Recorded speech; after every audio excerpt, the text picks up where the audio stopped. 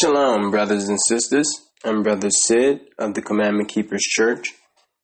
We have a detailed lesson prepared for our brothers and sisters internationally.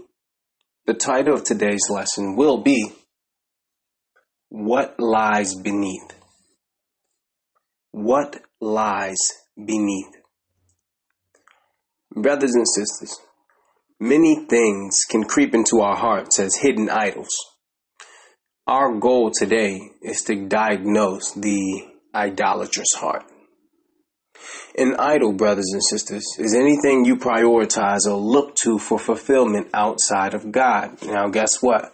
The only way to free ourselves from the destructive influence of counterfeit gods is to turn back to the true God, brothers and sisters. What we'll learn today is modern day idolatry is alive and well. Brothers and sisters, it is alive and well. Let's go to Ezekiel, brothers and sisters.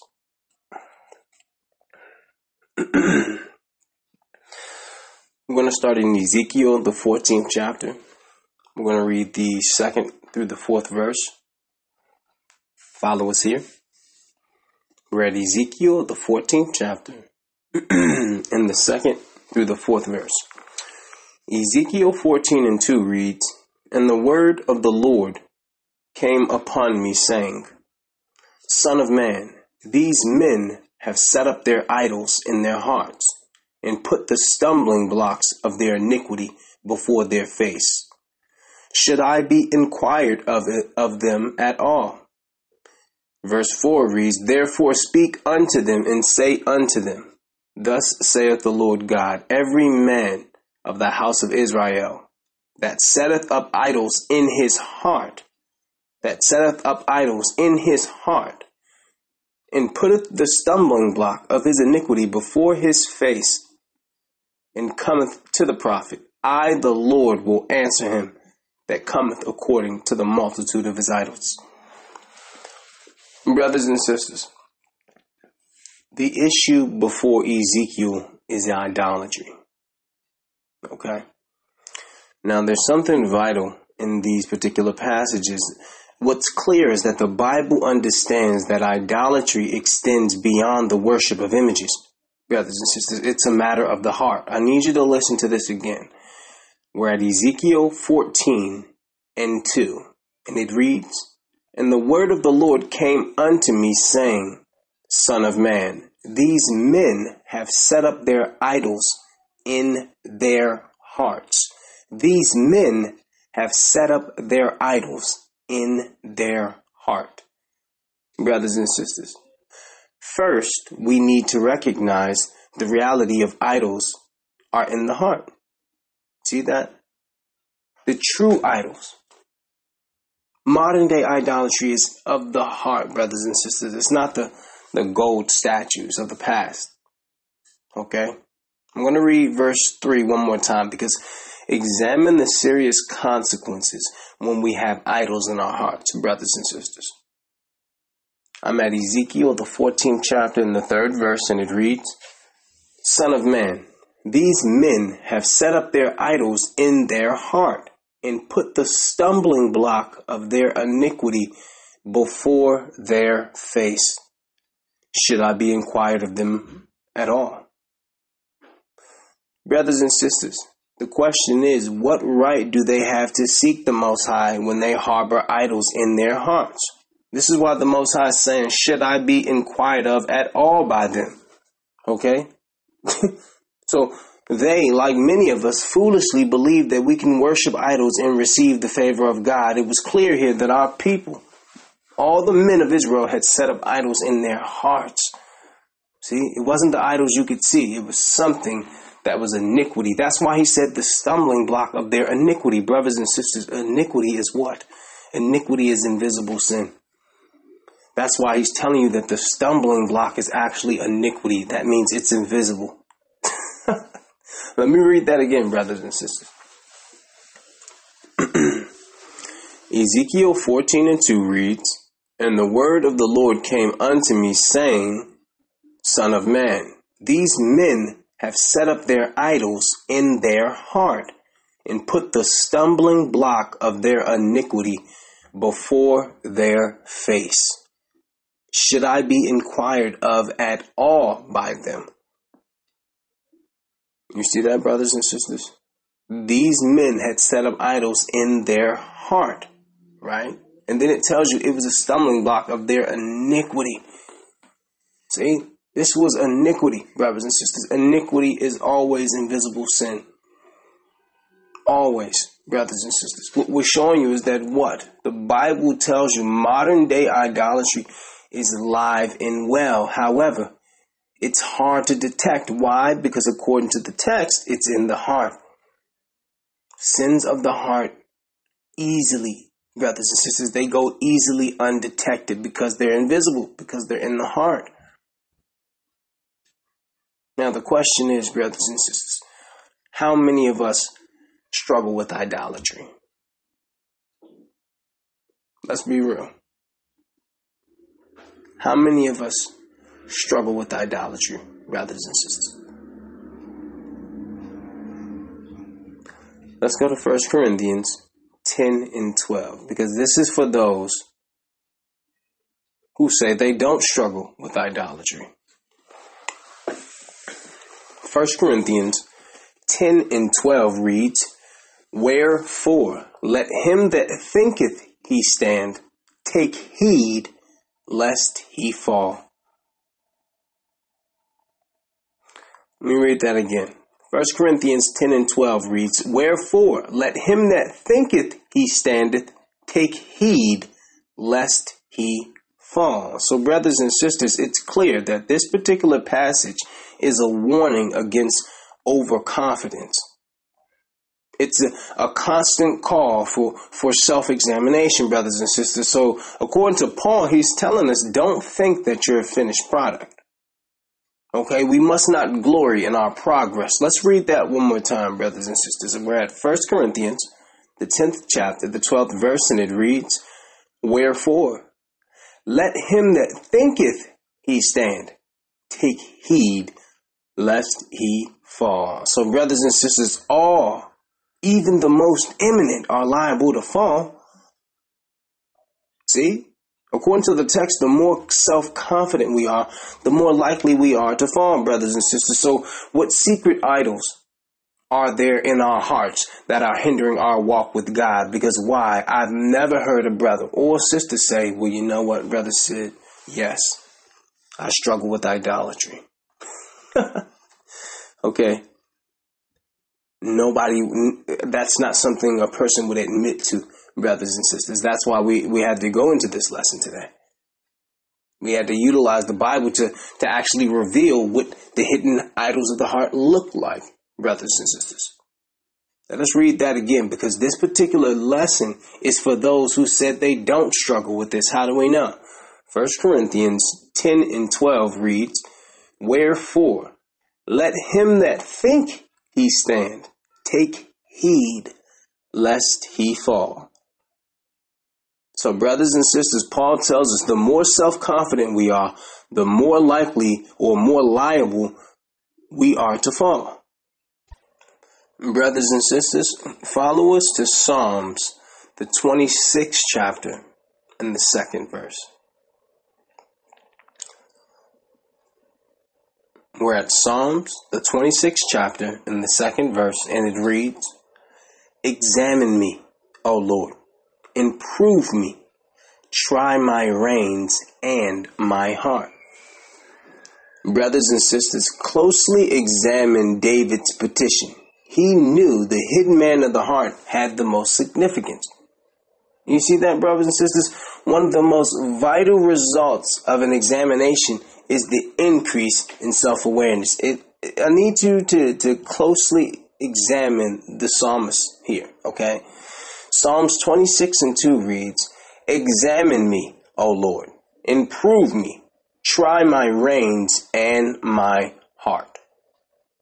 Brothers and sisters, we are prone to be partial to ourselves, to make allowances where we should not. So the psalmist says, "Examine me, O Lord, prove me." So in this particular verse, David calls for the Most High to examine his morals, his integrity, his ethics.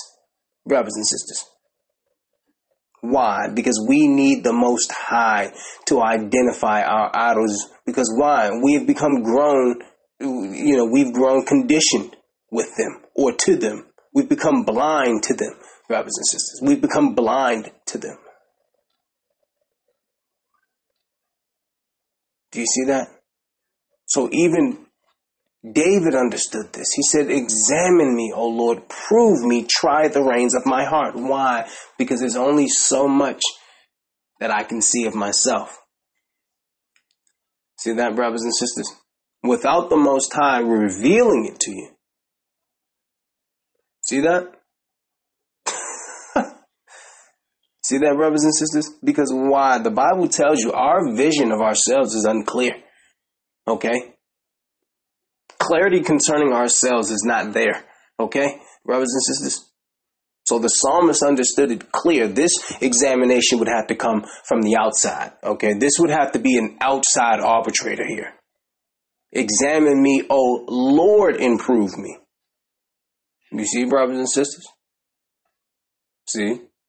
So you would need an outside arbitrator in this particular case. That's what we'll do today. Let's go to Proverbs, the 16th chapter, the 2nd verse. Why? The question is, why would we need an outside arbitrator in this particular case, brothers and sisters, of self-examination as it pertains to idolatry? Let us show you why. We're here at Proverbs, the 16th chapter, the 2nd verse, and it reads, all the ways of a man are clean in his own eyes, but the Lord weigheth the spirit. Brothers and sisters, Solomon makes a stark contrast between what men see and what God sees. Let's listen to this again.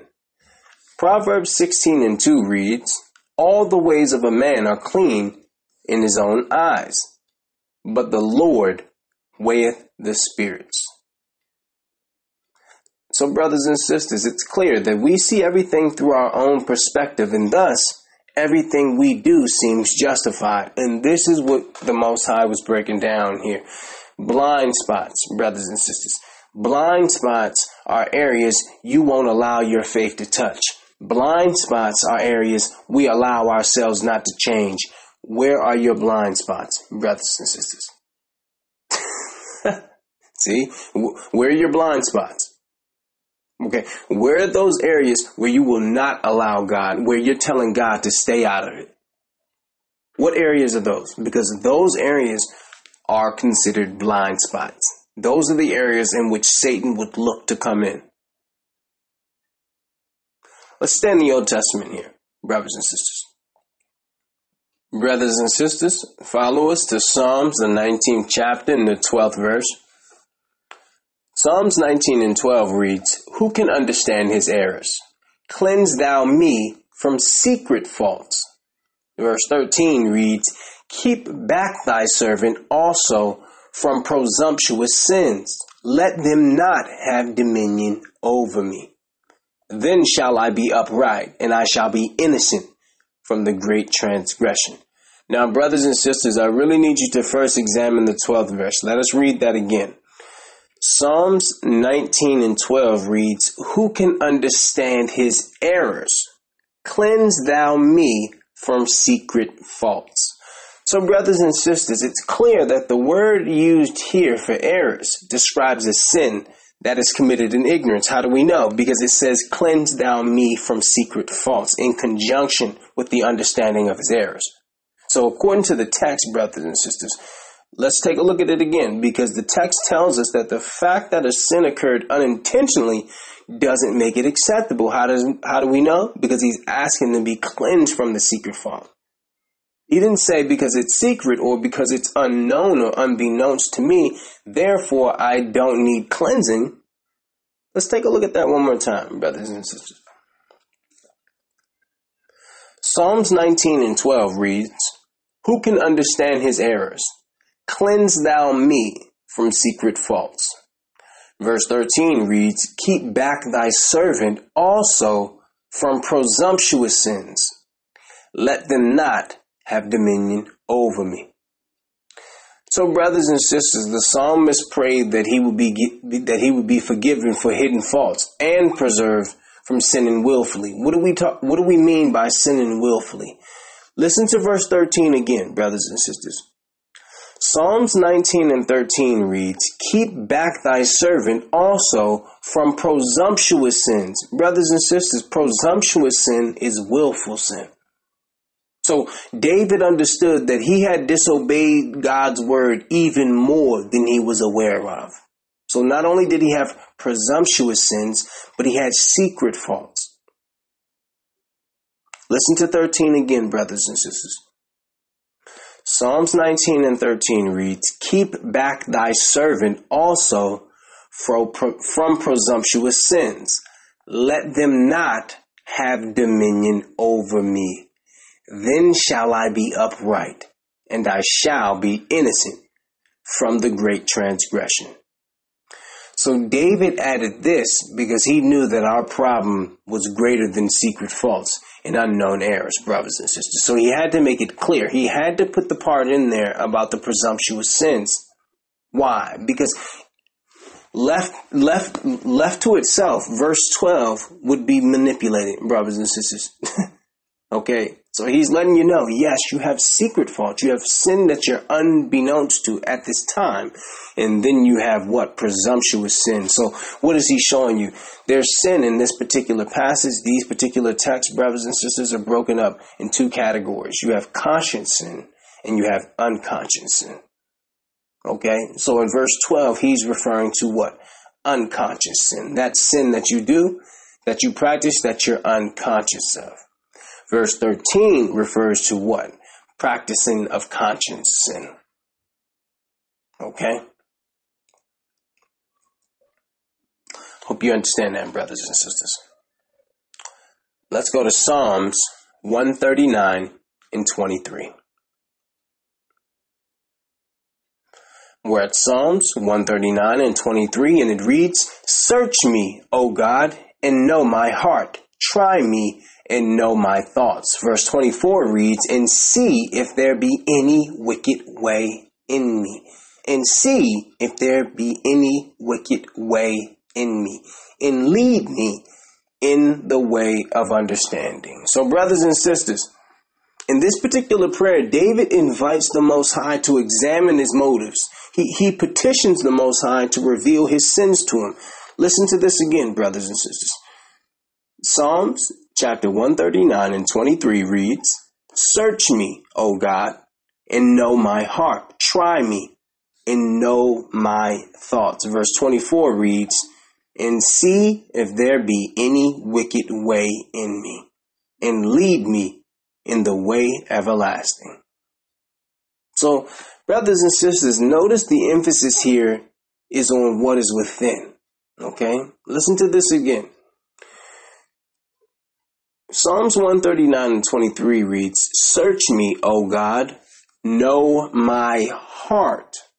Try me, know my thoughts." Verse 24 reads, "And see if there be any wicked way in me." And see if there be any wicked way in me. So, brothers and sisters, according to what we're reading here, David knows one of the attributes of sin is to hide man from himself, to conceal his deformity. You see that? This is why he's asking the Most High. He's beseeching the Most High to search me, to try me, to test my thoughts, see if there be any wicked way in me. Why? Because sin will always look to conceal the deformity from the man himself. Brothers and sisters, follow us to 1 Samuel, the 15th chapter, the 23rd verse. All right, we're at 1 Samuel, the 15th chapter, the 23rd verse, and it reads, "For rebellion is as the sin of witchcraft, and stubbornness is as iniquity and idolatry. Because thou hast rejected the word of the Lord, he hath also rejected thee from being king." Brothers and sisters, I need you to really examine the first words of this passage. 1 Samuel 15 and 23 reads, "For rebellion is as the sin of witchcraft." For rebellion is as the sin of witchcraft, and stubbornness is as iniquity and idolatry. And stubbornness is as iniquity and idolatry. Brothers and sisters, rebellion is usually outward and visible, while stubbornness is inward and subtle. So once again, stubbornness is connected with iniquity. Why? Because you cannot see it. You see? I'm going to read that again. 1 Samuel 15 and 23. For rebellion is as the sin of witchcraft, and stubbornness is as iniquity and idolatry.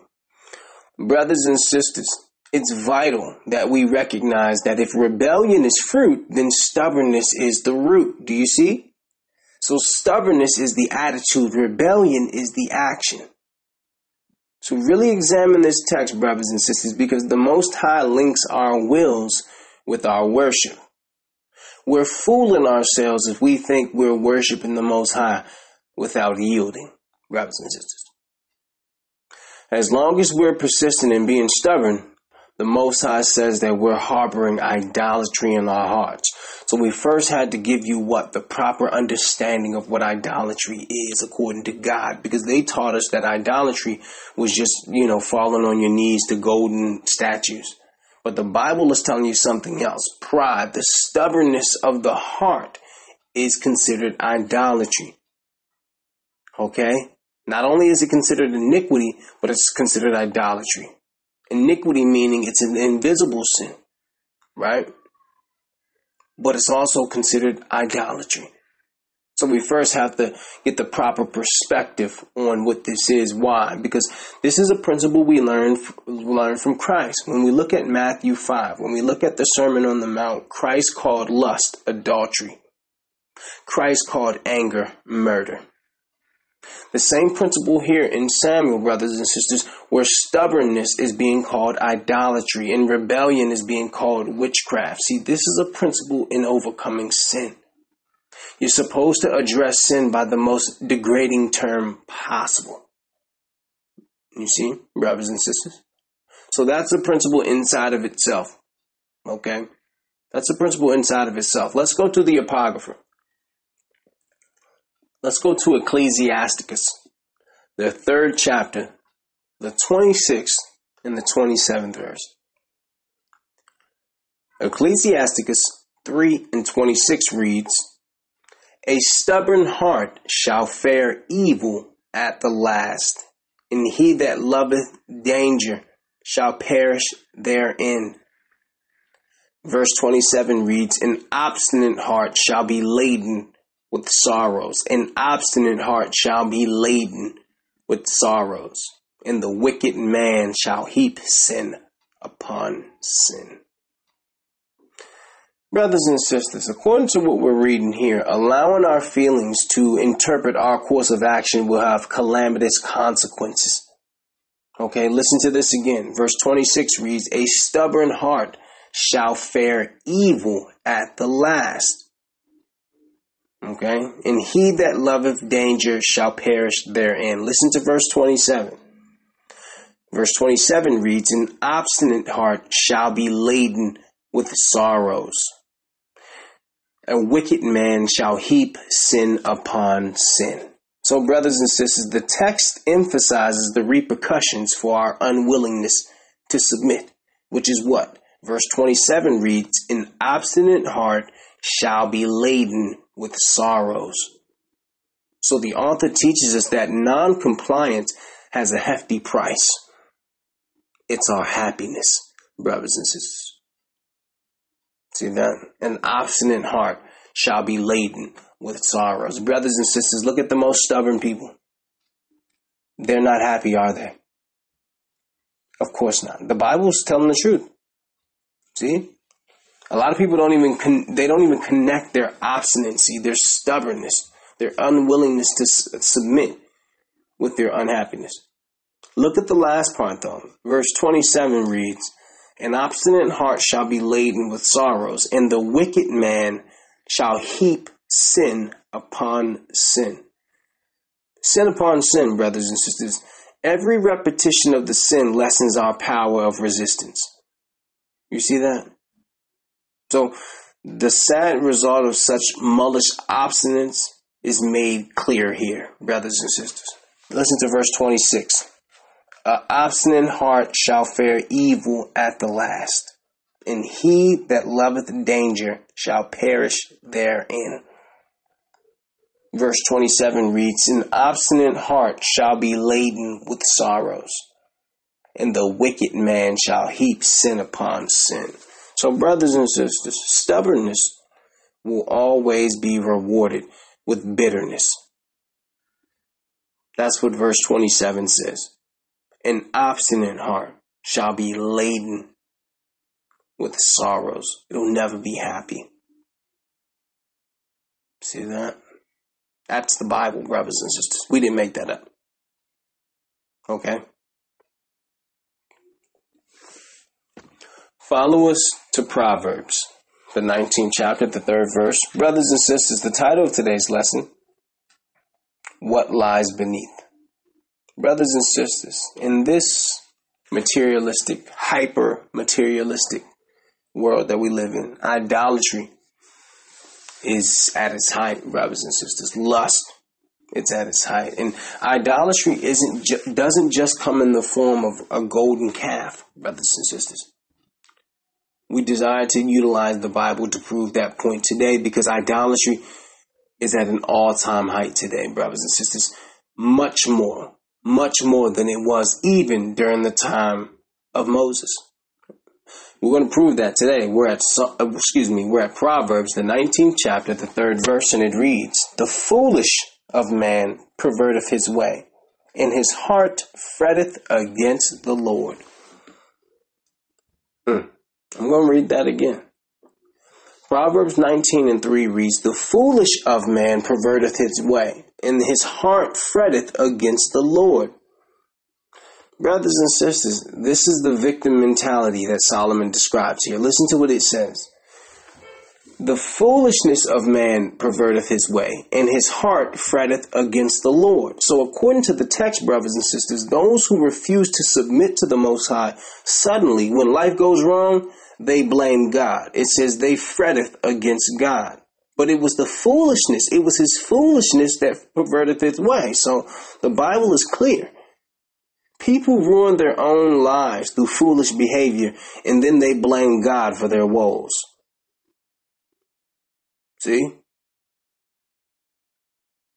So brothers and sisters, behind all anger is pain. And you have allowed that pain to produce an anger that will destroy you. Many men who brought ruin upon themselves end up being angry and bitter against God because of it, brothers and sisters. The Bible tells you it's the foolishness of man that destroyeth his own path, yet he'll get angry with God. See this? Oh, it's coming out today, brothers and sisters. Okay? Inspection of the heart today. Iniquity inspection today, brothers and sisters. Let's deal with this. Let's go to Ezekiel, the 33rd chapter, the 17th and the 18th verse, brothers and sisters.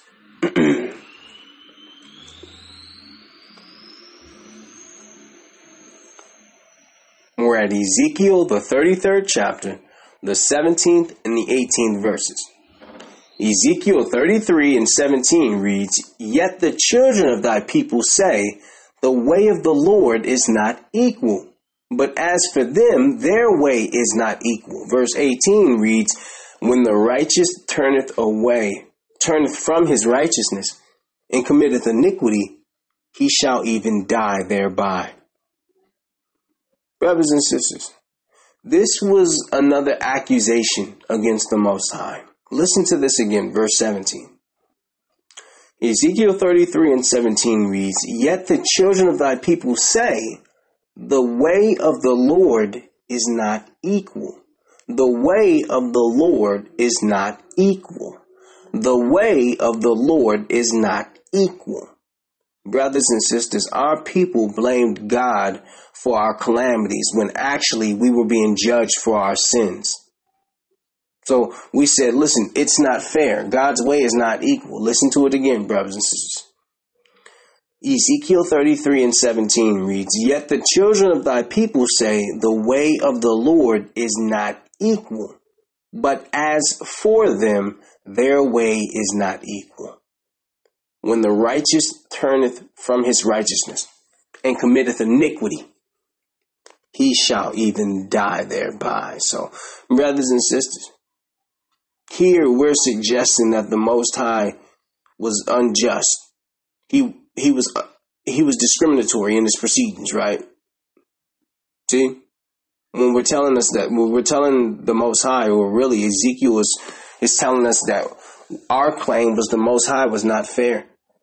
The way of the Most High was not equal. So our people believe there shouldn't be contingencies in our relationship with the Most High. That the Most High should just overlook our sinful behavior. And it doesn't work that way, brothers and sisters. Here it was that our people were making the petition, right? That the Most High's way was unfair. It was not equal. Brothers and sisters, follow us to Ezekiel, the 18th chapter, and the 29th and the 30th verse. Ezekiel 18 and 29 reads, Yet saith the house of Israel, the way of the Lord is not equal. O house of Israel, are not my ways equal? Are not your ways unequal? Verse 30 reads, Therefore I will judge you, O house of Israel, every one according to his ways, saith the Lord God. Repent and turn yourselves from all your transgressions, so iniquity shall not be your ruin. Brothers and sisters, what they're saying is that we are being punished for the sins of our forefathers. Listen to this again, verse 29. And it reads, Yet saith the house of Israel, the way of the Lord is not equal. O house of Israel, are not my ways equal? Are not your ways unequal? So, brothers and sisters, the text highlights how unwilling we are to accept the blame for the things that we have done. Here it is in verse 29. Our people are calling out the Most High as unequal because we're being punished for our transgressions. Listen to verse 30, brothers and sisters. Ezekiel 18 and 30 reads, Therefore I will judge you, O house of Israel, every one according to his ways, saith the Lord God. Repent and turn yourselves from all your transgressions, so your iniquity shall not be your ruin. Brothers and sisters, like it or not, you are responsible for what you are and what you have done. Okay? Where we are in life is based on the decisions that we have made. It's crystal clear, brothers and sisters. Those with continual victim mentality tend to create the situations from which they suffer. Okay, so here it was, our people were saying, God is unfair. God is unfair. The Bible is clear. He tells you to do what? Let me read verse 30 again. Ezekiel 18 and 30 reads, Therefore I will judge you, O house of Israel, every one according to his ways, saith the Lord God. Repent and turn yourselves from all your transgressions, so iniquity shall not be your ruin. Showing you what, brothers and sisters, there it goes, that iniquity again. Iniquity has the power or the potential to be your ruin. See that? Remember, Christ said, Depart from me, ye workers of iniquity. So the sin that he pointed to was the one that couldn't be seen. Iniquity talks about sins of the heart. Idolatry, lust, hatred. See, these are all sins that can't be seen. Anger that can't be seen. See that? Murder, stealing. These are all physical acts, brothers and sisters. Iniquity are the ones of the heart. The hidden ones, okay? We're at Genesis chapter 4, verse 5, and it reads, "But unto Cain and to his offering he had no respect, and Cain was very wroth, and his countenance fell. And the Lord saith unto Cain, Why art thou wroth? And why is thy countenance fallen?" Verse 7 reads, "If thou doest well, shalt thou not be accepted? And if thou doest not well, sin lieth at the door, and unto thee shall be his desire, and thou shalt rule over him." So brothers and sisters, when you examine verse 6, note that the Most High came to Cain and discussed it with him. Listen to this. Verse 6 reads, "And the Lord saith unto Cain, Why art thou wroth? Why is thy countenance fallen?" Brothers and sisters, has God ever come to you and asked you, why are you angry? Brothers and sisters, notice this. The Most High always confronts. After the sin of his father, Adam, he came to confront Adam. Adam, where are you? After Cain's sin, he comes to confront him, right? I need you to examine this because this is a common human problem. We mess up, but then we blame the Most High for the consequences of our sins. Listen to Cain. Genesis 4 and 5 reads, "But unto Cain and his offering he had no respect. And Cain was very wroth, and his countenance fell. And the Lord saith unto Cain, Why art thou wroth? And why is thy countenance fallen?" Verse 7 reads, "If thou doest well, shalt thou not be accepted? And if thou doest not well, sin lieth at the door. And unto thee shall be his desire, and thou shalt rule over him." So brothers and sisters, the Most High highlights two alternatives that lay before Cain, a fork in the road, so to speak. And listen to this, because this description of sin is striking. Listen to verse 7. "If thou doest well, shalt thou not be accepted? And if thou doest not well, sin lieth at the door. And unto thee shall be his desire, and thou shalt rule over him." So brothers and sisters, the text characterizes sin as a predatory animal waiting to pounce. It says that sin lieth at the door. So here it was, brothers and sisters, the Most High perceived in him a strong predilection to sin. This is why he's bringing this up. He's asking Cain, why are you wroth? So it's clear, brothers and sisters, by what we read here, if we insist on setting our own standards for what is acceptable, judgment lieth at the door. Cain's offering was not accepted, and because of that, he was angry with God.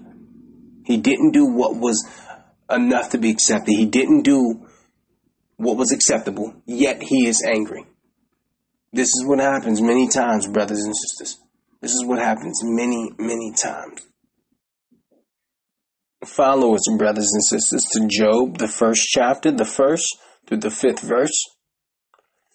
Job 1 and 1 reads, "There was a man in the land of Uz, whose name was Job, and that man was perfect and upright, and one that feared God, and eschewed or hated evil." Now, brothers and sisters, there's a lot just here in this first text. Job, when you look at where he's from, a land of Uz, when you link that with Lamentations 4 and 21, it tells you that the land of Uz was an Edomite land. Okay, Job lived in an Edomite land. Job was an Edomite, brothers and sisters. Not only was he an Edomite, he was a king of the Edomites. When you go into Genesis 36, it's the lineage of Esau. And when you get down to the dukes, you'll see Jobab. Job's name is Jobab in the Bible. It'll make sense because it tells you about all of his substance, brothers and sisters. So just to give you a little background on this particular man, okay? We're at Job 1 and 1, and it reads, "There was a man in the land of Uz, whose name was Job, and that man was perfect and upright, and one that feared God, and eschewed evil. And there were born unto him 7 sons and 3 daughters. His substance also was 7,000 sheep, and 3,000 camels, 400 yoke of oxen, 500 she asses, and a very great household, so that this man was the greatest of all the men of the East. See? So, brothers and sisters, we told you, according to Genesis 36 and other records, historical records, geographical records, Job was a king. That's why it tells you, so that this man was the greatest of all the men on the East. Okay, listen to verse 4, brothers and sisters. And his sons went and feasted in their houses, and every one his day, and sent and called for their 3 sisters to eat and to drink with them. Verse 5 reads, And it was so, when the days of their feasting were gone about, that Job sent and sanctified them, and rose up early in the morning, and offered burnt offerings according to the number of them all. For Job said, It may be that my sons have sinned and cursed God in their hearts. It may be that my sons have sinned and cursed God in their hearts. And cursed God in their hearts. And cursed God in their hearts. Brothers and sisters, according to the text we see, Job was aware that it was a possibility to usually, when a person cursed God, it's because of something within their heart. So what did we see? We saw in Genesis 4 that Cain was angry with God for being wrong. And you'll see this many times in the Bible, brothers and sisters. We also, in Ezekiel 18, remember, our people were saying, listen, God's way is unfair. The way of the Lord is not equal. It's God's fault. See? It's the same thing that Adam did in the garden. When the Most High said, Adam, what have you done? He said, well, the woman you gave me, Father. the woman you gave. See that, brothers and sisters? So here it was. We're showing you something here. We're showing you that how a lack of acceptance, or what you believe is acceptance, right? Why? Because acceptance has to be measured according to God. It has to be measured according to the Bible, not measured according to what you want to give God. Okay? And that was the difference between Cain and Abel. Abel gave the firstling of his flocks. That means he gave the best. Okay, his brother Cain gave whatever he found. He just, found something somewhere in the woods somewhere and gave it to the Most High. Read it again. Read the account again, brothers and sisters. We just went here to show you that what? Job, being a righteous man, he did what? Listen to verse 5 again. Job 1 and 5 reads, And it was so, when the days of their feasting were gone about, that Job sent and sanctified them, and rose up early in the morning, and offered burnt offerings according to the number of them all. For Job said, It may be that my sons have sinned and cursed God in their hearts. So look at this, brothers and sisters. How righteous Job was. Here it was, brothers and sisters. He sacrificed. He prayed for his grown children. He offered sacrifices and offerings. Why, brothers and sisters? Understanding that he did not want his children to sin. That if they sinned, he wanted them to be covered unless God's wrath come down on them. Now, this is critical, this particular principle here, because it's a principle that I follow, brothers and sisters, is that I pray for my children, that my children, if my children are swaying from God, I pray that they get into a car accident and both of their legs are broken and they're subdued and bedridden for over a year. That's what I pray. If that's what's needed to keep my children on the straight and narrow path, right, away from Satan, if that's what it takes to keep my children committed to God, that's how I pray. Okay, that's how I pray. That's how Job prayed. Okay, brothers and sisters, if that's what it takes to keep my sons committed to God, then so be it. See? Take a look at this, brothers and sisters. Let's go to Psalms 86 and 11. Okay? Because we're dealing with the heart here, right? The hidden idols of the heart. We're at Psalms 86 and 11, and it reads, Teach me thy way, O Lord. I will walk in thy truth. Unite my heart to fear thy name.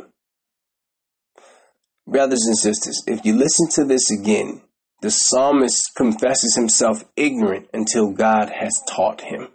Listen to this, brothers and sisters. Psalms 86:11 reads, "Teach me thy way, O Lord. I will walk in thy truth. Unite my heart to fear thy name." So according to the text, brothers and sisters, we must be taught how to properly reverence and honor the Most High. How do we know? Because the text tells us, "Teach me thy way, and I will walk in thy truth." So we must be taught in order to be able to walk in the truth. So we have a natural deficiency of godly fear. How do we know? Because he tells us, or the psalmist questions rather, he's inquisitive. He asks the Most High to unite his heart to the fear of thy name, which means what? Naturally, it's not united. You see that, brothers and sisters? Follow us to Hebrews, the 5th chapter, the 7th verse.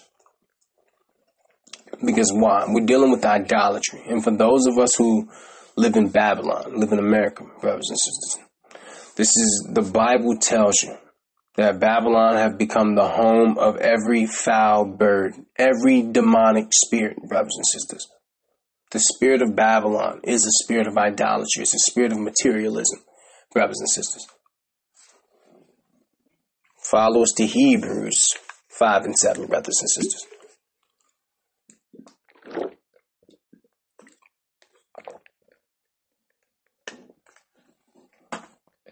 Hebrews, the 5th chapter, the 7th verse, and it reads, "Who in the days of his flesh, when he had offered up prayers and supplications with strong crying and tears unto him that was able to save him from death, and was heard, and that he feared." Verse 8 reads, "Though he were a son, yet learned he obedience by the things which he suffered."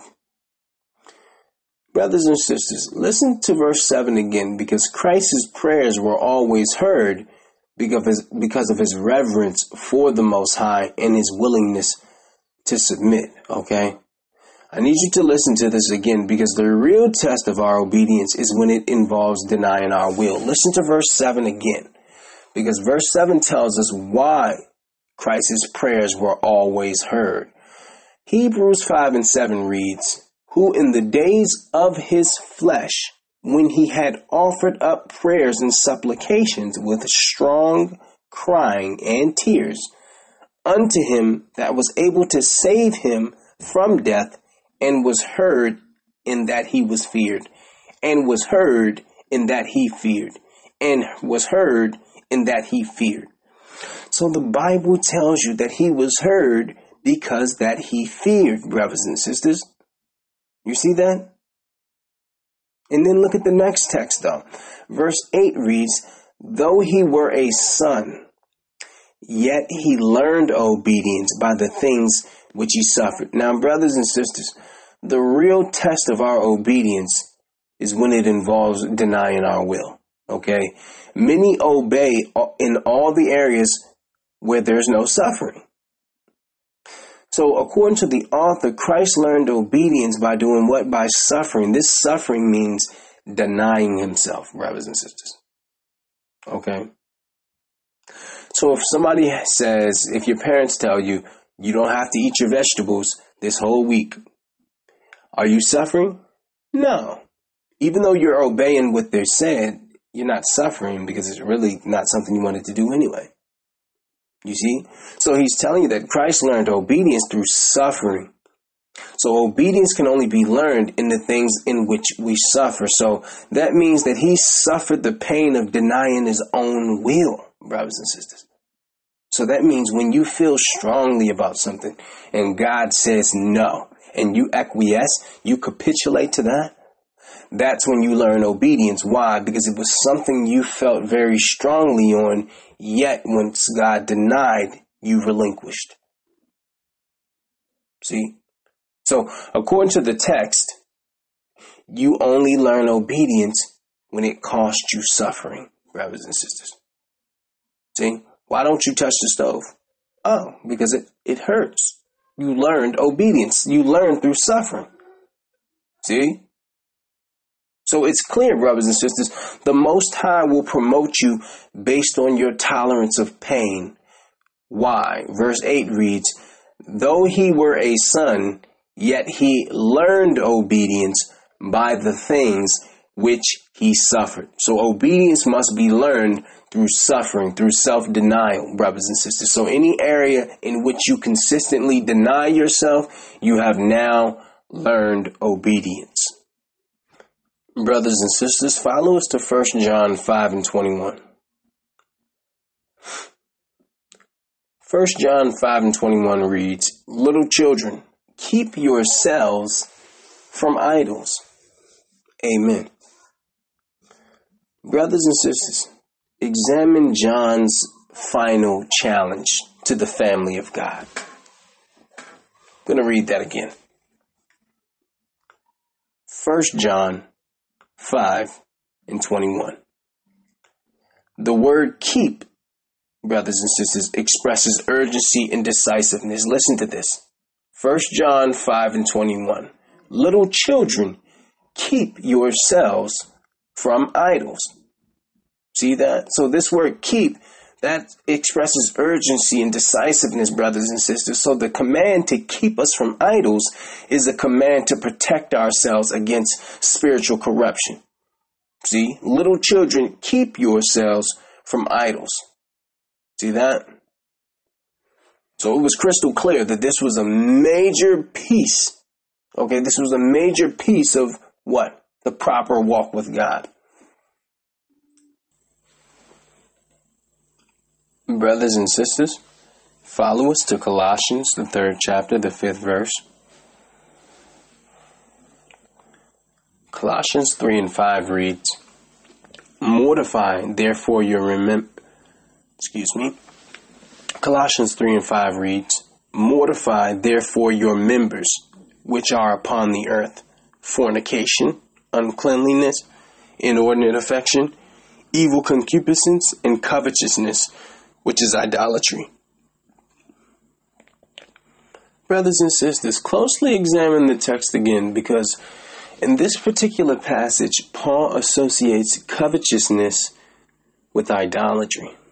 Listen to this again, brothers and sisters.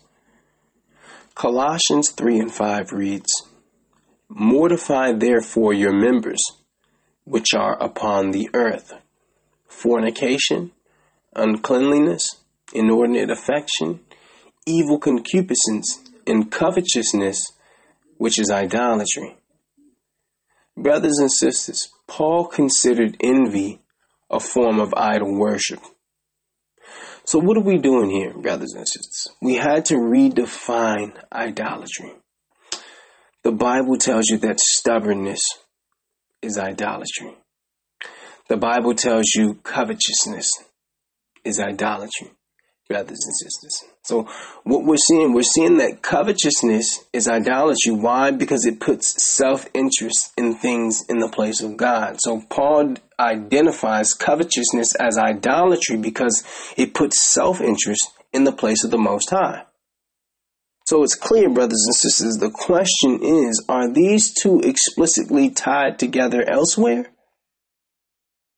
Is covetousness and idolatry tied together elsewhere? Why, brothers and sisters? Because we needed to use the Bible to show you that we've been mistaught. Okay? The truth has been misrepresented by our teachers. Okay? By our pastors, by our shepherds concerning what idolatry actually is. Brothers and sisters, what we find out today is many of us are dealing with this form of idolatry unbeknownst to them. Okay, let us show you that those two are tied together. The covetousness and idolatry are tied together all throughout the manuscript. Let's go to Ephesians, brothers and sisters. Ephesians, the 5th chapter, in the 5th verse, okay?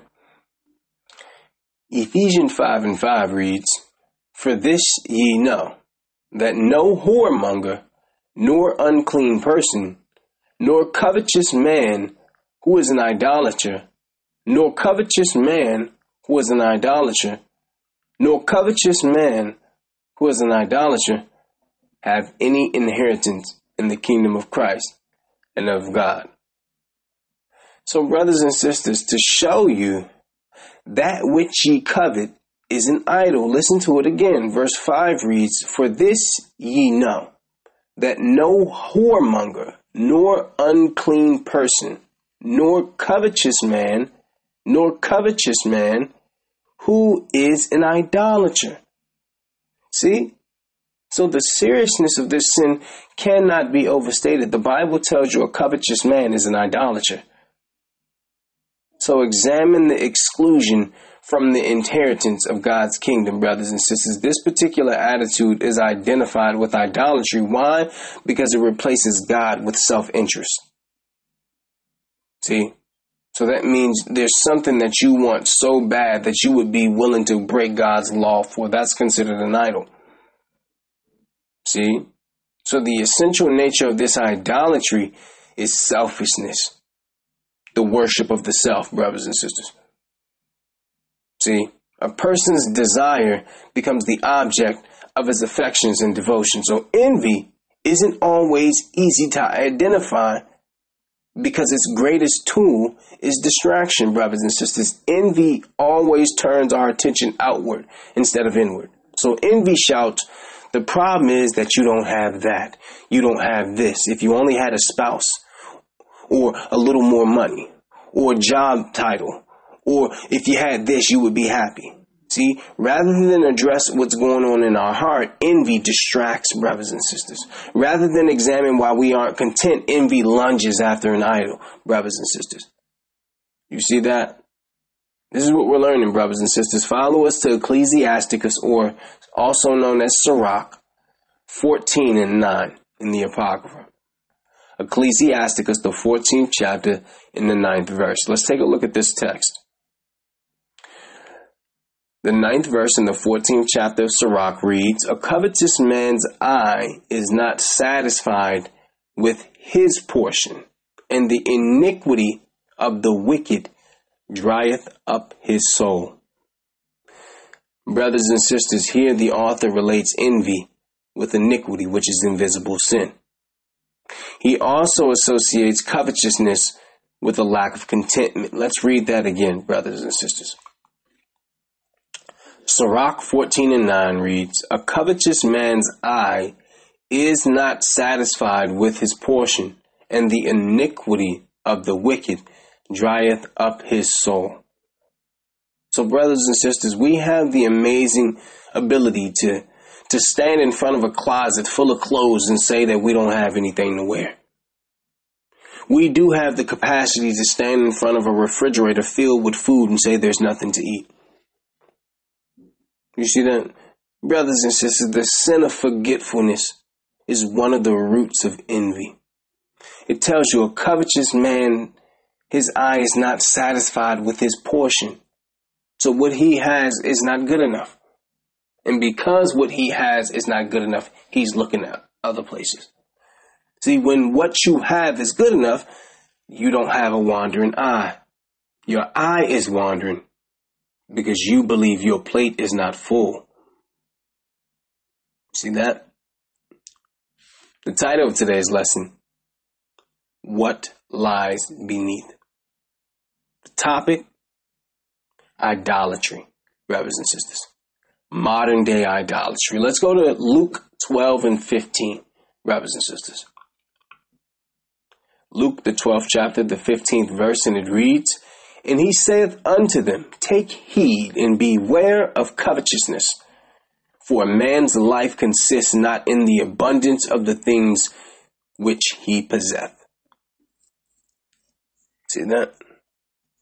For a man's life consists not in the abundance of the things which he possesseth. Brothers and sisters, according to the author, envy is linked to the possession or lack thereof. See? It's the possession. Listen to this again. Verse 15 reads, And he saith unto them, Take heed and beware of covetousness, for a man's life consisteth not in the abundance of the things which he possesseth. So envy is an emotion that happens when a person feels they're lacking in some area. brothers and sisters. Okay? So covetousness reveals the reality of an invisible war raging for the rulership of your heart. It says, beware of covetousness. That means be aware of it, brothers and sisters.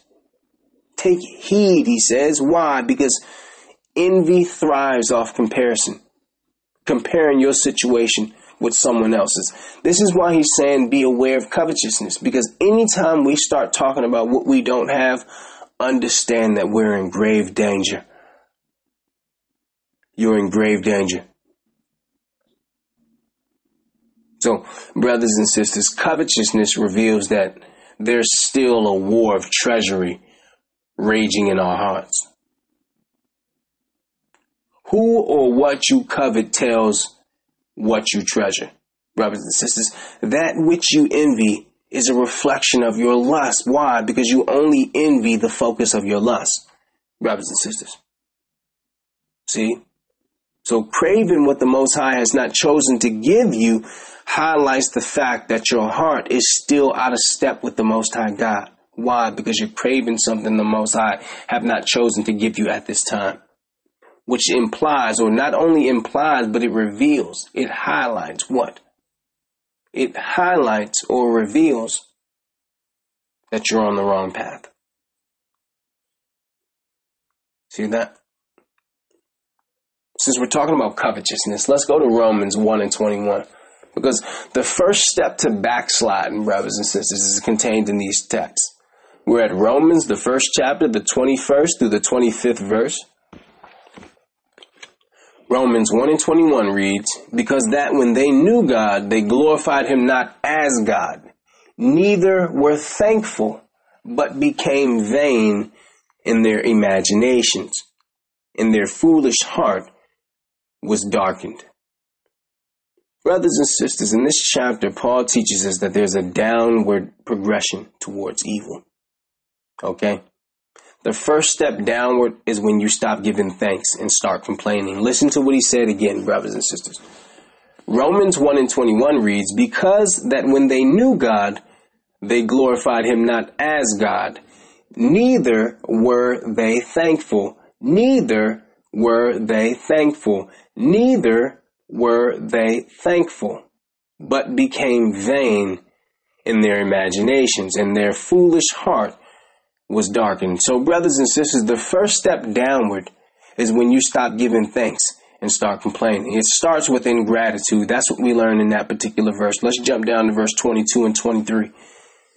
Romans 1:22 reads, professing themselves to be wise, they became fools.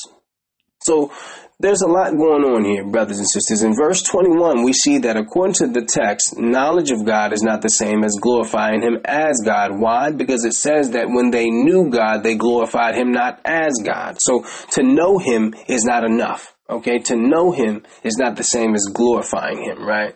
So that's the first thing we learn. But when we jump to verse 22, we see that Paul is describing the downward spiral falling further away from God. Listen to this, okay? So it starts with a lack of gratitude, right? And then it goes to verse 22 where it says, professing themselves to be wise, they became fools. So people choose to ignore the Most High's revelation and come up with their own versions of truth, brothers and sisters, as if they know better than God.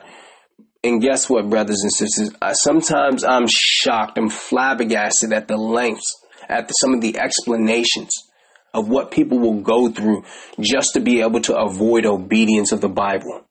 Okay, they'll come up with some crazy things just to avoid obedience. Look at verse 23, brothers and sisters.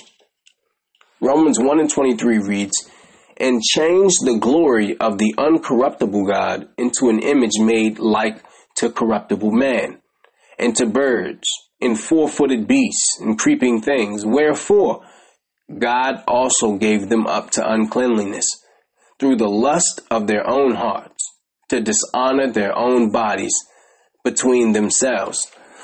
Verse 25 reads, who changed the truth of God into a lie, and worshipped and served the creature more than the Creator, who is blessed forever. Amen. Brothers and sisters, when we look at verse 24, there's a connection between losing a proper view of God in verse 23 and sexual immorality in 24. Let's look at this again, okay? Verse 23 reads, "And they changed the glory of the uncorruptible God into the image made like to corruptible man, into birds and four-footed beasts and creeping things." Now look at this, brothers and sisters. In verse 23, they have now changed God's glory. Look what comes subsequent in verse 24. Verse 24 reads, "Wherefore God also gave them up to uncleanliness through the lust of their own hearts." See, so according to the text, the Most High does not violate man's will. He allows free reign when it comes to our wills, brothers and sisters. You see that? It says he gave them up to uncleanliness. See? Let's go to Jeremiah 7 and 24, brothers and sisters. Follow us, please.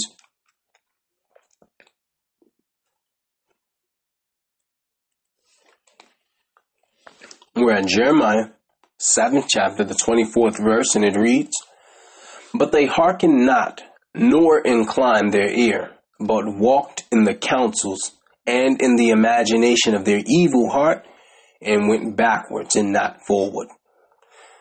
Brothers and sisters, in this text, negligence is analogous with retrograde movement. Listen to this again, okay?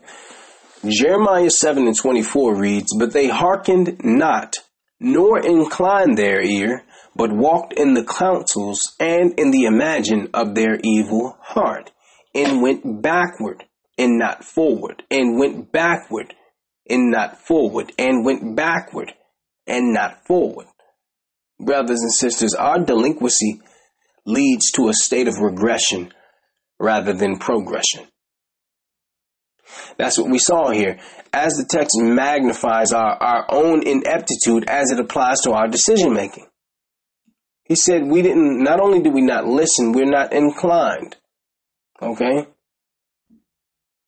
See? Not only do we not listen, we're not even trained to hear.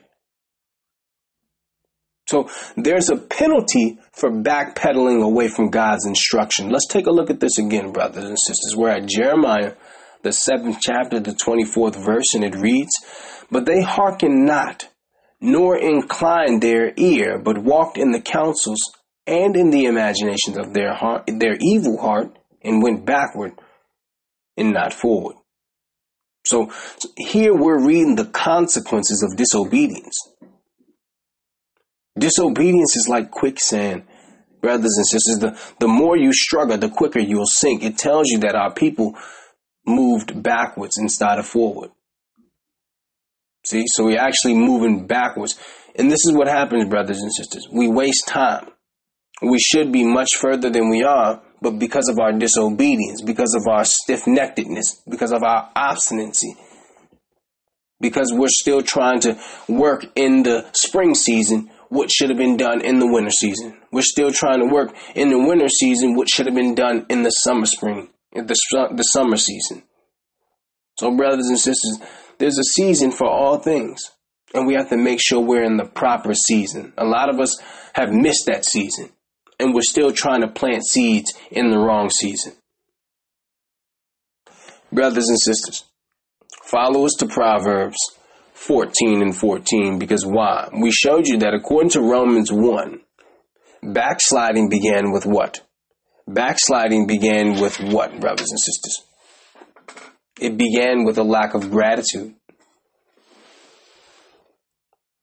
Proverbs 14 and 14 reads, "The backslider in heart shall be filled with his own ways, and a good man shall be satisfied from himself." Brothers and sisters, the good man is here put in contrast with the backslider. Listen to this. Verse 14 reads, "The backslider in heart shall be filled with his own ways." Right. And a good man shall be satisfied from himself. Satisfied, brothers and sisters, means contentment. And guess what? Contentment is the science of thankfulness. Listen to verse 15, brothers and sisters. Verse 15 reads, "The simple believeth every word, but the prudent man looketh well to his goings. Brothers and sisters, let's read that from the top, because according to what we're reading here, it is folly to be credulous, okay? If it sounds good, and if it's something they want to be true, they'll believe it. It says, the simple believeth every word, but the prudent man looketh well to his going. So we have a tendency to believe what we agree with. See? So guess what, brothers and sisters? The thoughtless yielding to this tendency will prove to be destructive, okay? Because why? Most believe impulsively for what they concur with. Why? Because they're incentivized to do so. Being played like a violin, brothers and sisters. You see that? So now we're just being real here. Because when you're on this path, brothers and sisters, this is a path in which you're on your own. So as you continue to develop, there should be an examination every couple months to just see where you are, brothers and sisters. And there's certain ways that you can pull yourself out with the assistance of the Most High when you feel yourself going down that path, brothers and sisters. It starts here. Let's go to Luke 23 and 39. This is where it begins, brothers and sisters. We're going to read verse 39 through 43. Luke 23 and 39 reads, And one of the malefactors which were hanged railed on him, saying, If thou be Christ, save thyself and us. Now, brothers and sisters, I need you to examine the dialogue that took place between Christ and the two condemned criminals on the cross, okay? Verse 39 reads, And one of the malefactors which were hanged railed on him, saying, If thou be Christ, save thyself and us. Verse 40 reads, But the other answering rebuked him, saying, Doeth not thou fear God, seeing that thou art in the same condemnation? Verse 41 reads, And we indeed justly, for we receive the due reward of our deeds, but this man hath done nothing amiss. And he saith unto Christ, Lord, remember me when thou comest into thy kingdom. Verse 43 reads, And Christ saith unto him, Verily, I say unto thee, today shalt thou be with me in paradise. Brothers and sisters, the two thieves represent two different spiritual conditions. Okay? One thief refused to take responsibility for his actions, while the other acknowledged his spiritual condition. See? So we can learn from the penitent thief on the cross, brothers and sisters. Why? Because he acknowledged his spiritual condition and was permitted access. Why? Paradise is for truthful people. So the first thing you have to do is acknowledge your spiritual condition.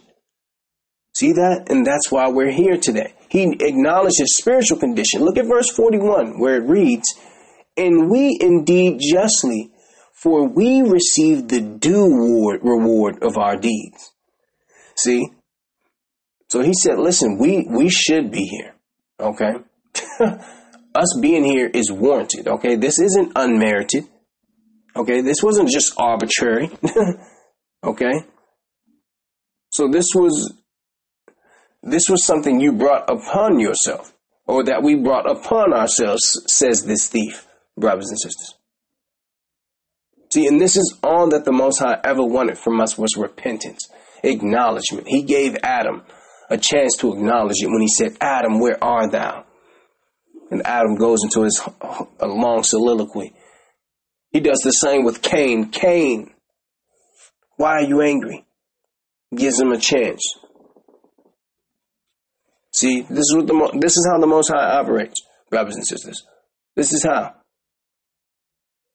So it's crystal clear that what happened in this text. You had one brother who blamed the Most High. He was a victim. He was a victim. He was a victim. And then you had one brother who said, listen, we are deserving of this judgment. And Christ said, you really believe that it's all your fault? You really believe that it's your sin? You really believe you deserve hellfire?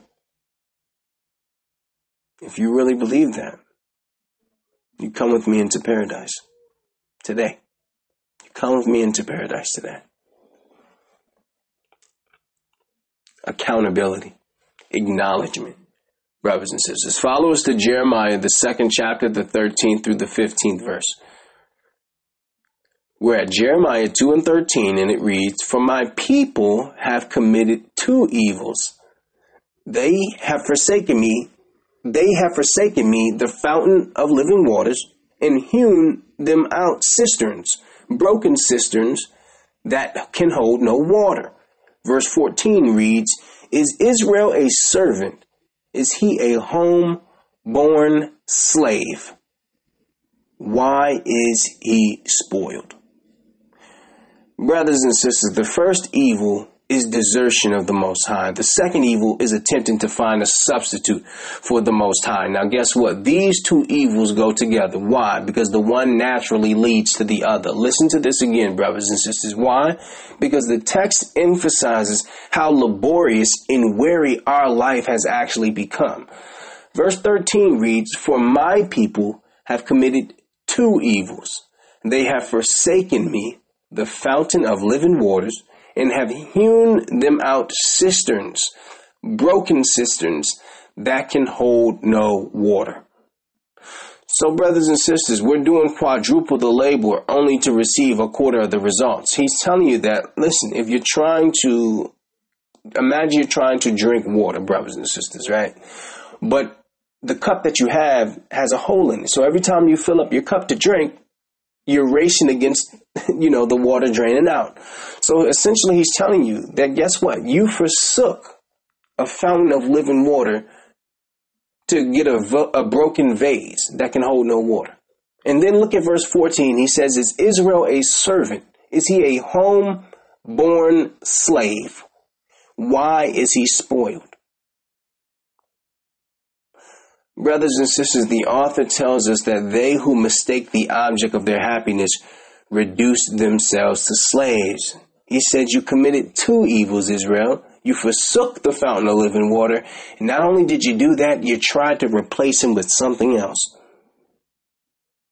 So he's showing you that what, brothers and sisters? Verse 14 teaches us that Israel was not in his original condition miserable. How do we know? Listen to verse 14 again. "Is Israel a servant? Is he a home-born slave? Why is he spoiled?" So, brothers and sisters, what is this showing us? My people work harder for greatly inferior supply. He's saying, are you a servant? Are you a home-born slave? That means you've made yourself a slave. See that? Look at verse 15. Verse 15 reads, "The young lions roared upon him and yelled, and they made his land waste. His cities are burned without inhabitant." So, brothers and sisters, what we see here in verse 13 and 14 is, leaving the Most High has postured us for infinite labor. What we're reading is self-inflicted slavery. Brothers and sisters, I'm going to read that again and then we're going to move on. Jeremiah 2 and 13 reads, "For my people have committed two evils. They have forsaken me, the fountain of living waters, and they have hewn out themselves cisterns, broken cisterns that can hold no water." Is Israel a servant? Is he a homeborn slave? Why is he spoiled? You see that, brothers and sisters? So leaving the Most High has postured us for infinite labor, because when you examine verse 13 and 14, he tells you that, guess what? I am the fountain of living waters, but you chose to do what? Instead of drinking directly out of the fountain, you're trying to fill up a cup with a hole. See? But he's telling you, our life has become laborious. It's just emphasizing how weary our life has become, brothers and sisters. Leaving the Most High has postured us for self-inflicted slavery. Follow us to Proverbs, brothers and sisters, 8 and 33. we're going to read Proverbs 8:33 through 36. Proverbs 8:33 reads, "Hear instruction and be wise, and refuse it not." Verse 34 reads, "Blessed is the man that heareth me, watching daily at my gates, waiting at the post of my doors." Verse 35 reads, "For whoso findeth me findeth life, and shall obtain favor of the Lord." Brothers and sisters, there is as much wisdom in listening as there is in speaking. Listen to verse 33 again. It reads, "Hear instruction and be wise, and refuse it not." So look at that, brothers and sisters. There is as much wisdom in listening as there is in speaking. And look at verse 34, because wisdom is here represented as in her temple. Verse 34 reads, "Blessed is the man that heareth me, watching daily at my gates, waiting at the post of my doors." So brothers and sisters, hearing signifies a submissive disposition, okay? It says, "Blessed is the man that heareth me." See? Watching daily at my gates, waiting at the post of my doors. So, brothers and sisters, our job is to be watching daily for those teachable moments from the Most High. See, because we should be looking for opportunities to learn. Because here it was, she's telling you, "Blessed is the man that heareth me, watching daily at my gates, waiting at the post of my doors." Remember being in school? You make it to class before the teacher, you're already waiting there when the teacher gets there. Eager to get in, eager to learn. See? Look at verse 35, brothers and sisters. It reads, "For whoso findeth me findeth life, and shall obtain favor of the Lord." Brothers and sisters, when it says, "He that finds me finds life," that implies that we need to search for it, does it not? To find something, that implies search, right? So 3 times in these short passages, the Most High commands us to listen to him, brothers and sisters. The Most High commands us to watch, wait, and search for him. These are all action words, brothers and sisters. These are all action words, okay? Brothers and sisters, follow us to Genesis, the 12th chapter, the 1st through the 4th verse, okay? Let's go to Abraham. Okay, let's examine Abraham here. We're at Genesis 12 and 1. Now remember, the title of today's lesson, brothers and sisters, is what? What lies beneath? The topic, the idolatry of the heart, brothers and sisters. We'll learn about idolatry of the heart from our father Abraham. We're at Genesis, the 12th chapter, the 1st through the 4th verse, and it reads, "Now the Lord had saith unto Abraham, Get thee out of thy country and from thy kindred. Get thee out of thy country and from thy kindred. Get thee out of thy country and from thy kindred and from thy father's house unto a land that I will show thee. And I will make thee a great nation, and I will bless thee and make thy name great, and thou shalt be a blessing." Verse 3 reads, "And I will bless them that bless thee, and curse him that curse thee. And in thee shall all families of the earth be blessed." Verse 4 reads, "So Abraham departed as the Lord had spoken unto him, and Lot went with him. And Abraham was 75 years old when he departed from Haran."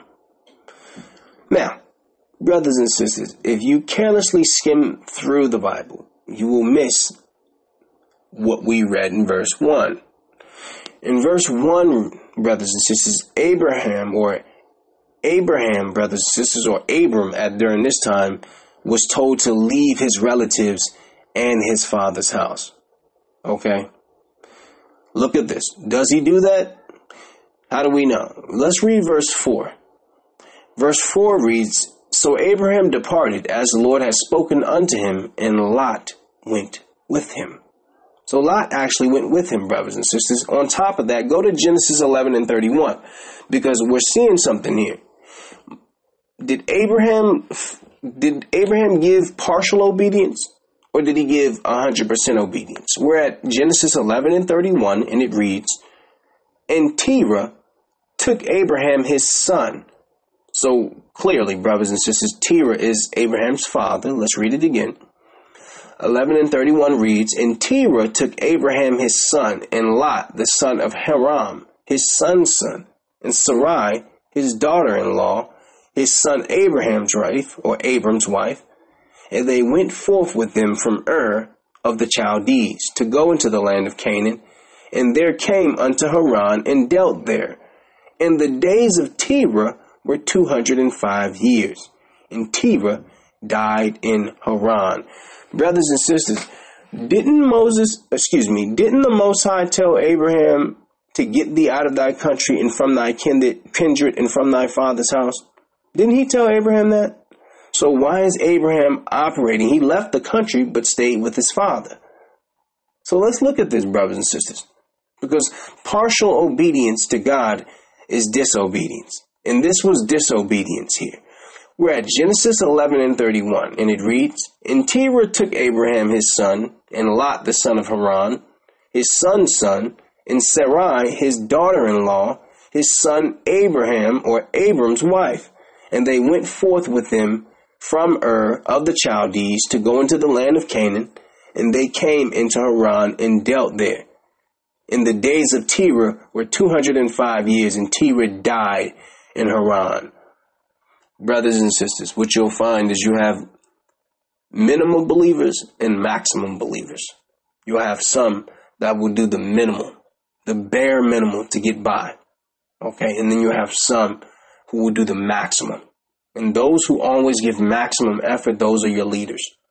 That will be your future leaders. And then you have some who do the bare minimum just to get by, to think no one notices.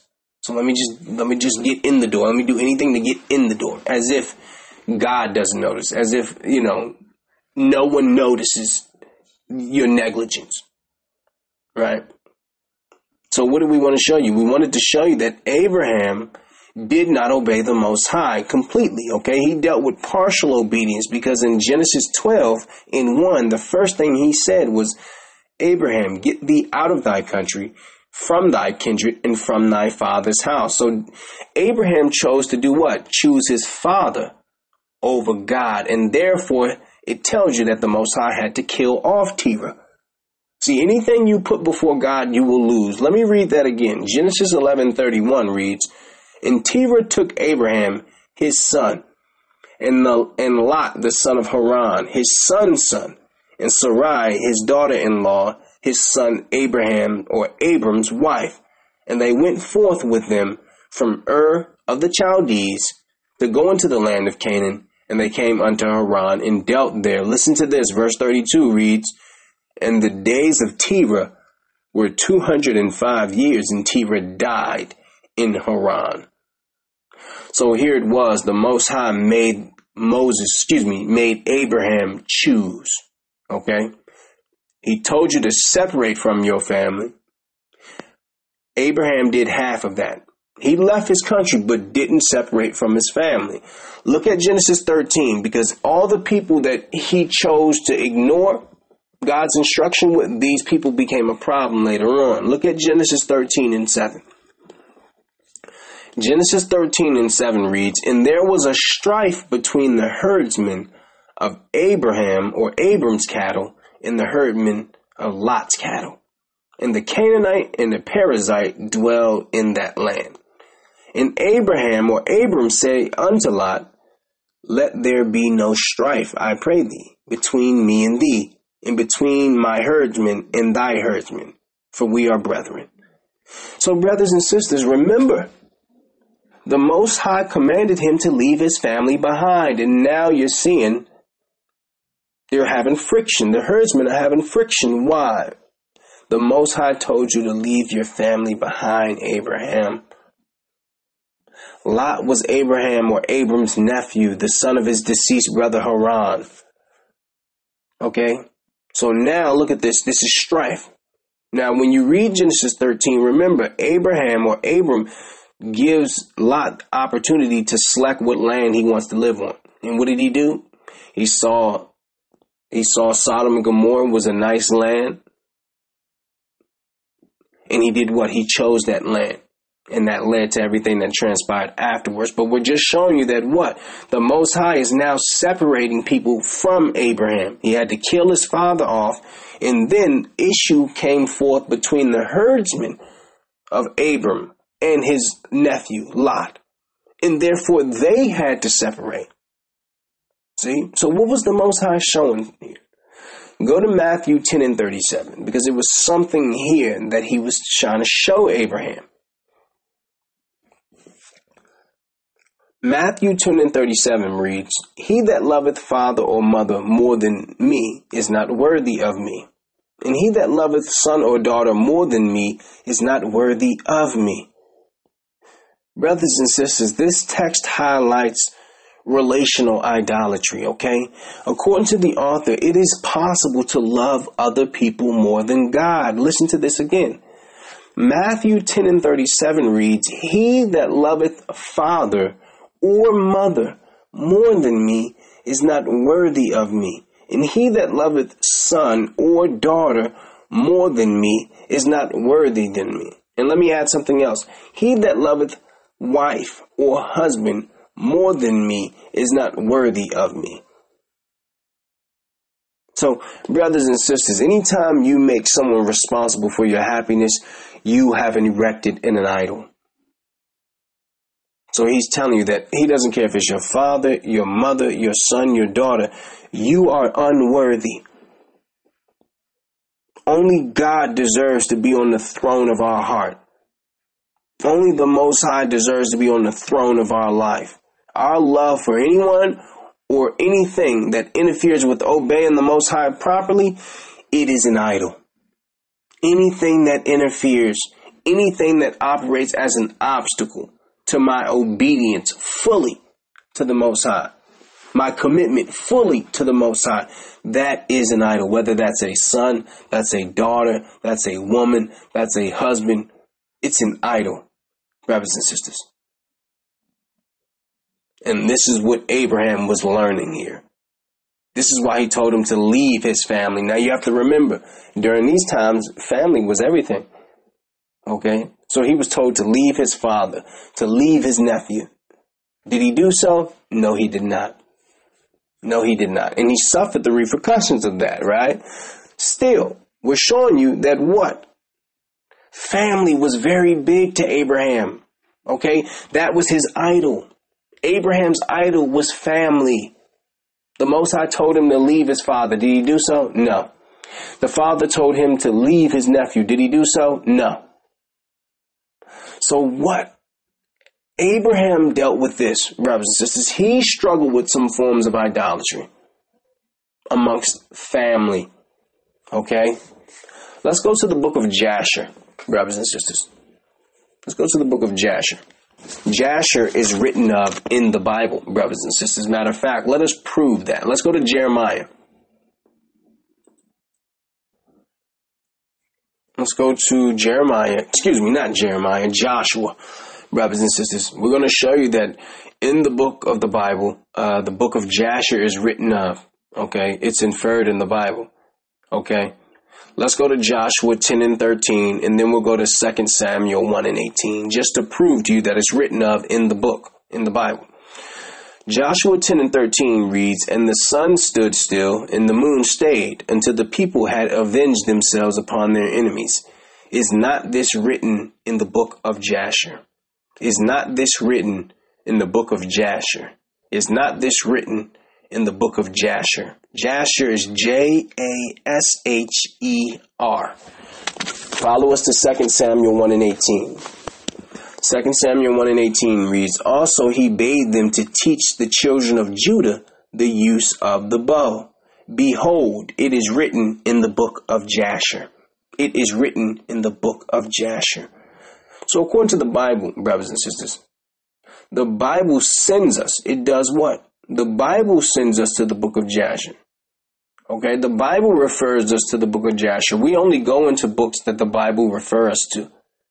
The book of Jasher is that. I would encourage you to get the book of Jasher. It's a more detailed Genesis. Genesis, The account of Genesis in the Bible is an overview. Jasher is more in depth onto things that transpired in Genesis.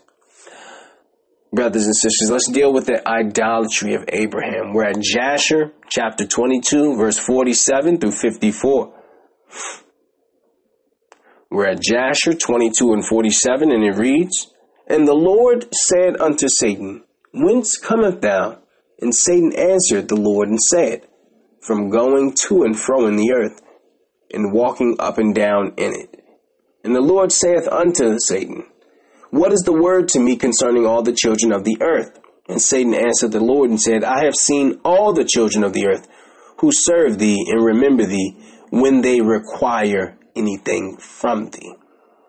Let me read that again. Verse 48, brothers and sisters, and it reads, And the Lord saith unto Satan, What is thy word to me concerning all the children of the earth? Listen, brothers and sisters. And Satan answered the Lord and said, I have seen all the children of the earth who serve thee and remember thee when they require anything from thee. When they require anything from thee. So Satan is telling you, I see the children of men. The only time they serve you is when they need something from you. So here he goes, accuser of the brethren. He said the only time they will serve you is when they need something. Jump to verse 49, brothers and sisters.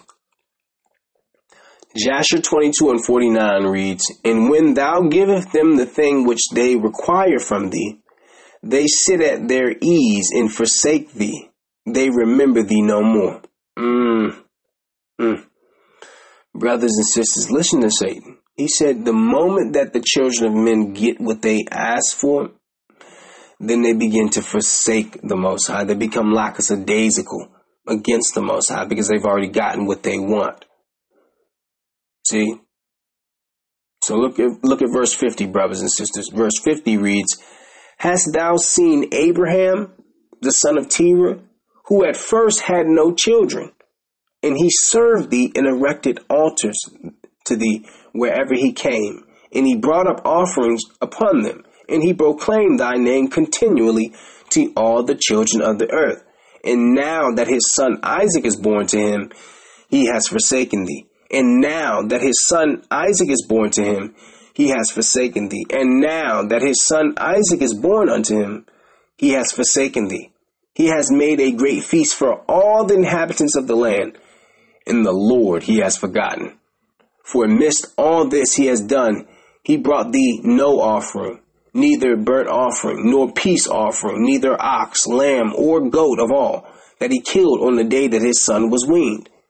Even from the time of his son's birth till now, being 37 years, he built no altar before thee, nor brought any offering to thee. For he saw that thou did give what he requested before thee, and he forsook thee. Look at this, brothers and sisters. What is Satan showing you here? Abraham began to idolize Isaac, brothers and sisters, so much so that the Most High asked Abraham to sacrifice him. Okay? Isaac had actually become the most important thing in Abraham's life. Remember, Abraham had struggled for years to have a son. And according to these passages, we have to assume his relationship became an idol. Why? Because the Most High tells him right after that that you have to sacrifice him. Because Satan is clear. He said, listen, before he had that son, when the promise was unfulfilled, he was sacrificing, he was giving burnt offerings, he was building altars. But ever since 37 years ago, ever since Isaac has been living, he hasn't sacrificed or offered or built an altar to you one time. So it was clear, brothers and sisters, that now Abraham had a new idol in his life. The Most High had to kill off his father. The Most High had to have Lot, the situation that transpired with Lot.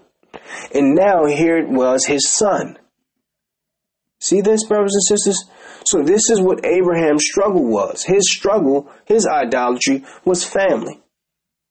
So imagine being unable to have a son for X amount of years, over up to 60, 70 years, and then you finally have a son. They began to worship him, brothers and sisters. They began to reverence him and hold him in high regard in a place in which only Christ has that cachet to sit in that seat, brothers and sisters. Okay. We're going to go to Mark 10 and 17. Follow us here, brothers and sisters.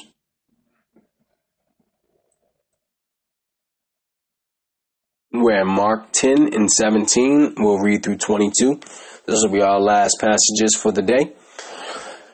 We're at Mark 10 and 17, and it reads, "And when he was gone forth into the way, there came one running and kneeled to him and asked him, Good master, what shall I do that I may inherit eternal life? And Christ saith unto him, Why callest thou me good? There is none good but one, that is God." Verse 19 reads, "Thou knowest the commandments. Do not commit adultery. Do not kill. Do not steal. Do not bear false witness. Defraud not. Honor thy father and mother." And he answered and saith unto him, "Master, all of these I have followed from my youth. All of these have I observed from my youth." Verse 21 reads, "Then Christ beholding him loved him and saith unto him, One thing that thou lackest, one thing that thou lackest, one thing that thou lackest. Go thy way, sell whatsoever thou hast, and give to the poor, and thou shalt have treasure in heaven. And come, take up the cross, and follow me." Verse 22 reads, "And he was sad at that saying, and went away grieved, for he had great possessions." Brothers and sisters, the principle here is that anything you put before God, he's going to require that we give it up. You see that? So once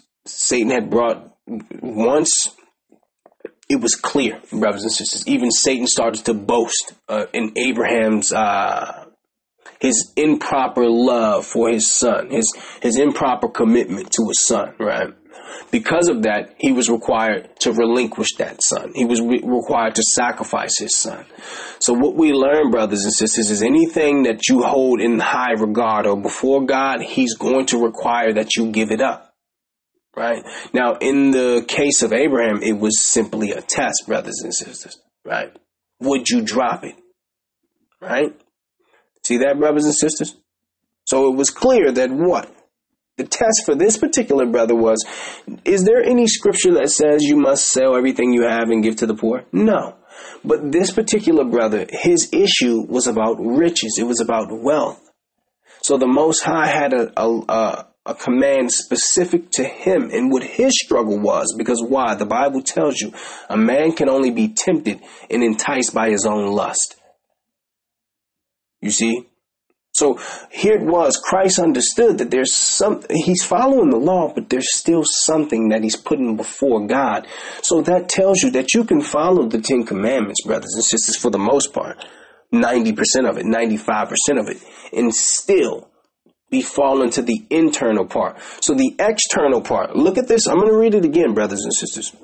I'm at Mark 10, and let's read 19.